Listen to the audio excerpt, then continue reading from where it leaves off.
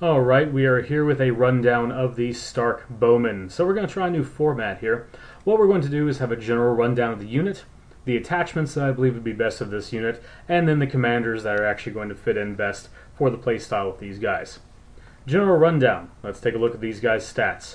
We have a movement of 5, we have 2 attacks, one being arrow volley, 6 dice, 5 dice, 4 dice, hitting on 4s, and then a short sword attack at 5 dice, 4 dice to 3 dice, hitting on 4s as well. The defensive stats on these guys are a 5+ defense and a 7+ morale. Nothing to write home about on either of those accounts. In fact, it's strictly below average on most accounts, although it is about average for ranged units. We have an average speed and a melee attack that's absolute garbage. That should tell you right off the bat these guys don't want to be anywhere near combat. Also, the name Bowman should have tipped you off as well. So looking at the arrow volley attack, we have a long range attack with the following special abilities. If this unit does not shift before attacking, this attack rolls +4 dice, and this attack ignores intervening units and terrain. So what this means for these guys is that they have potentially the most attack dice out of any unit in the game currently, baseline, being able to roll up to 10 dice if they don't shift. Now when you shift to doing range attack, you get a 2-inch move in any direction you so choose, so theoretically these guys have upwards of a 14-inch threat range just baseline. But really, you don't want to move these guys because you really want those extra 4 dice, bringing their attacks to a total of 10, 9, and 8. So even at red, these guys are rolling more attack dice than most any other unit.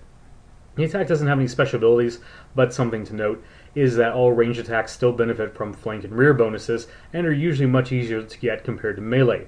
So if you position these guys correctly, you should be getting off a -1 to the enemy defense and their panic check when you fire with these guys. Now, the other important thing to note about this attack is that it does ignore intervening units and terrain. So this means you can screen these guys behind palisades, behind other units, and really keep them out of danger versus some other ranged units that have to be at least somewhat exposed to get their maximum effect off.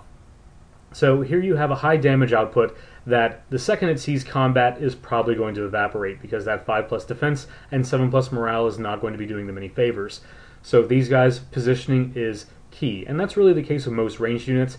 These guys are going to give you a little bit more leeway though, specifically because that arrow volley does allow you to ignore intervening units and terrain.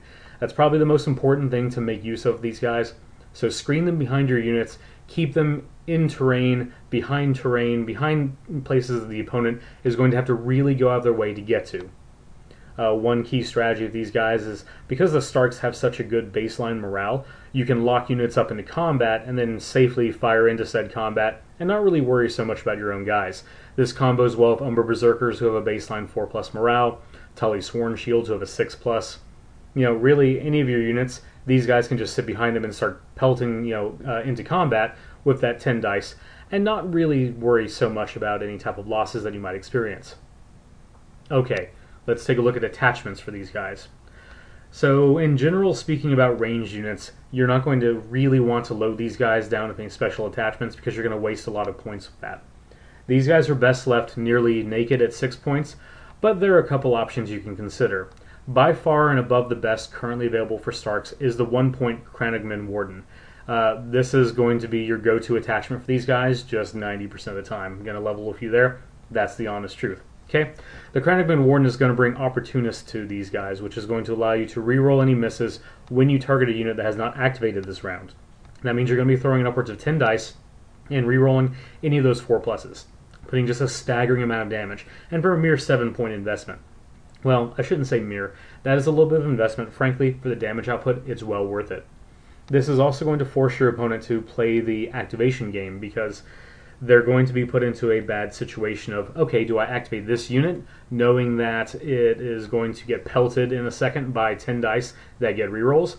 Or do I activate something else across the battlefield that's a much better tactical play to do?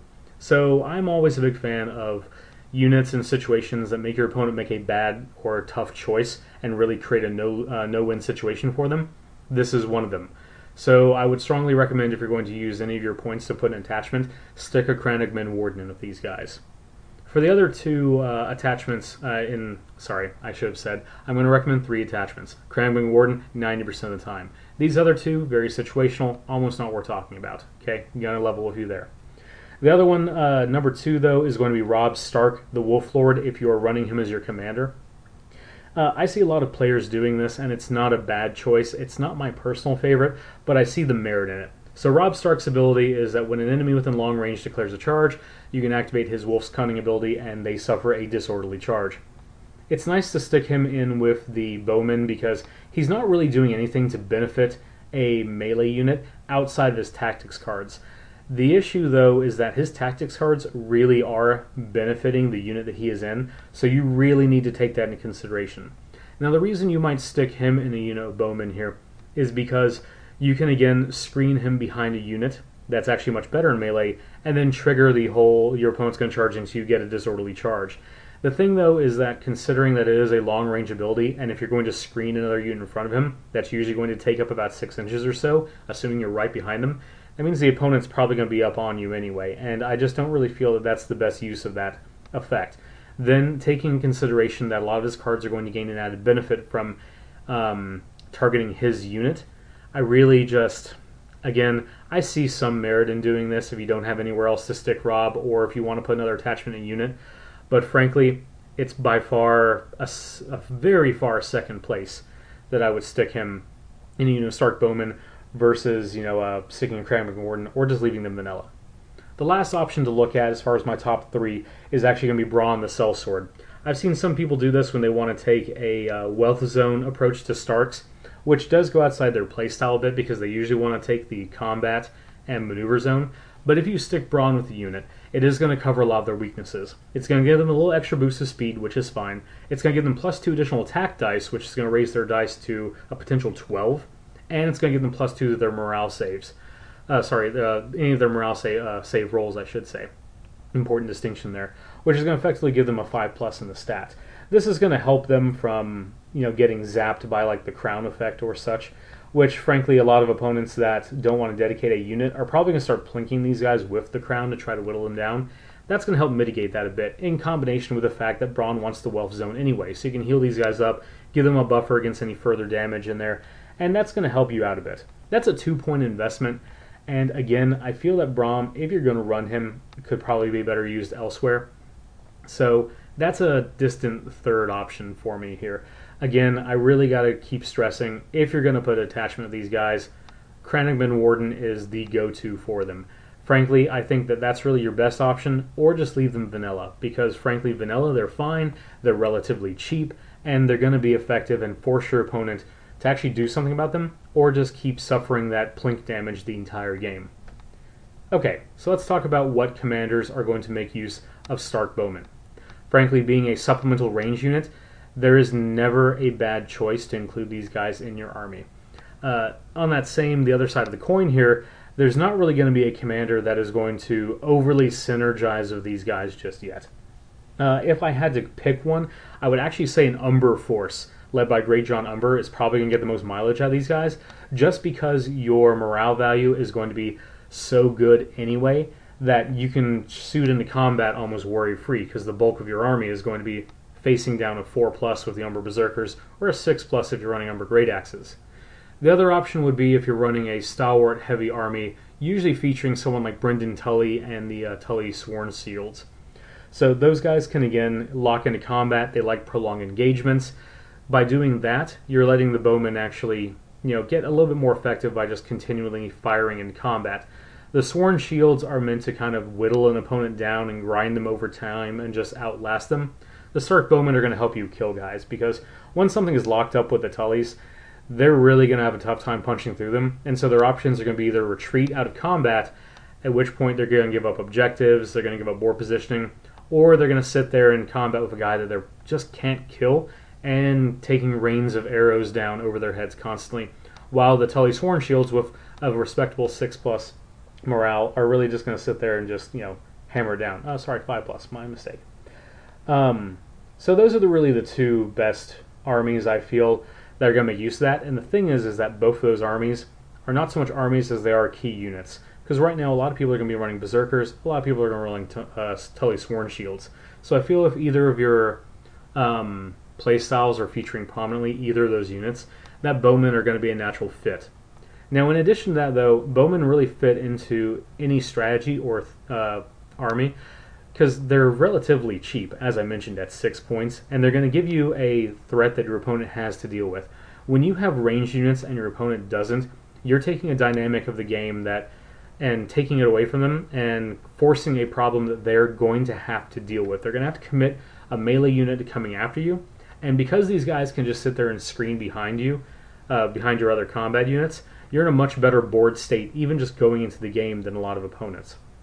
This is equivalent to being down an NCU, versus an opponent. If they're running 3 or you're running 2, or hell, even if you're just running 1 and they're running 2, it creates a different dynamic. You're giving yourself an advantage that your opponent doesn't have.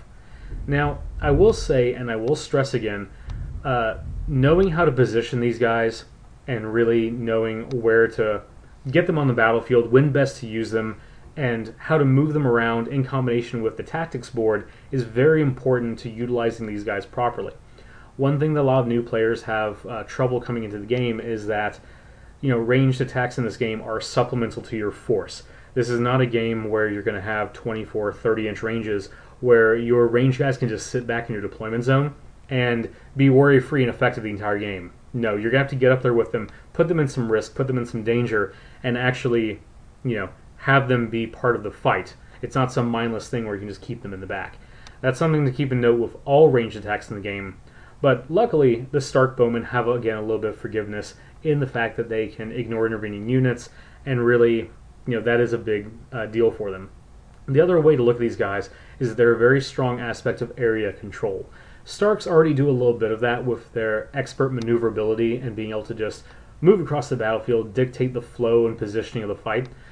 Stark Bowmen really help with that because they create this big zone of danger for the opponent that if they come in it, you're just going to start pelting them with 10 dice. These guys, again, don't really want to move around too much in shift versus some other ranged units. These guys really want to set up in an area and just create this nasty little zone for the opponent where if they come in, they're just going to start suffering. And the thing is that, again, because you can lock units up with melee and start firing into that combat, and your morale is going to be so good that you can just kind of take those hits, you actually have a bit of a mobile death zone with these guys that you can create. Now, how many of these units would I include in an army? I think 1 is plenty. If you want to go with 2, though, you can definitely do that because they are relatively on the cheap end, as I keep saying. But it is a proper balance of being able to protect these guys and then also have them be effective. 2 units have some really good merit because you can run on either side of the flank and really force your opponent to make a bad choice here, okay? Because they're going to have to deal with these guys, and if you have them on both flanks, then odds are at least one of your units is going to get up into an enemy's flank and start really hammering them with that -1 to defend saves, -1 to panic test. So positioning is key with these guys, as is with all range units, but again, these guys are a little bit more forgiving. So that's going to conclude our rundown of the Stark Bowmen. Hopefully you found this informative. Join me next time where we will talk about a different unit. Bye.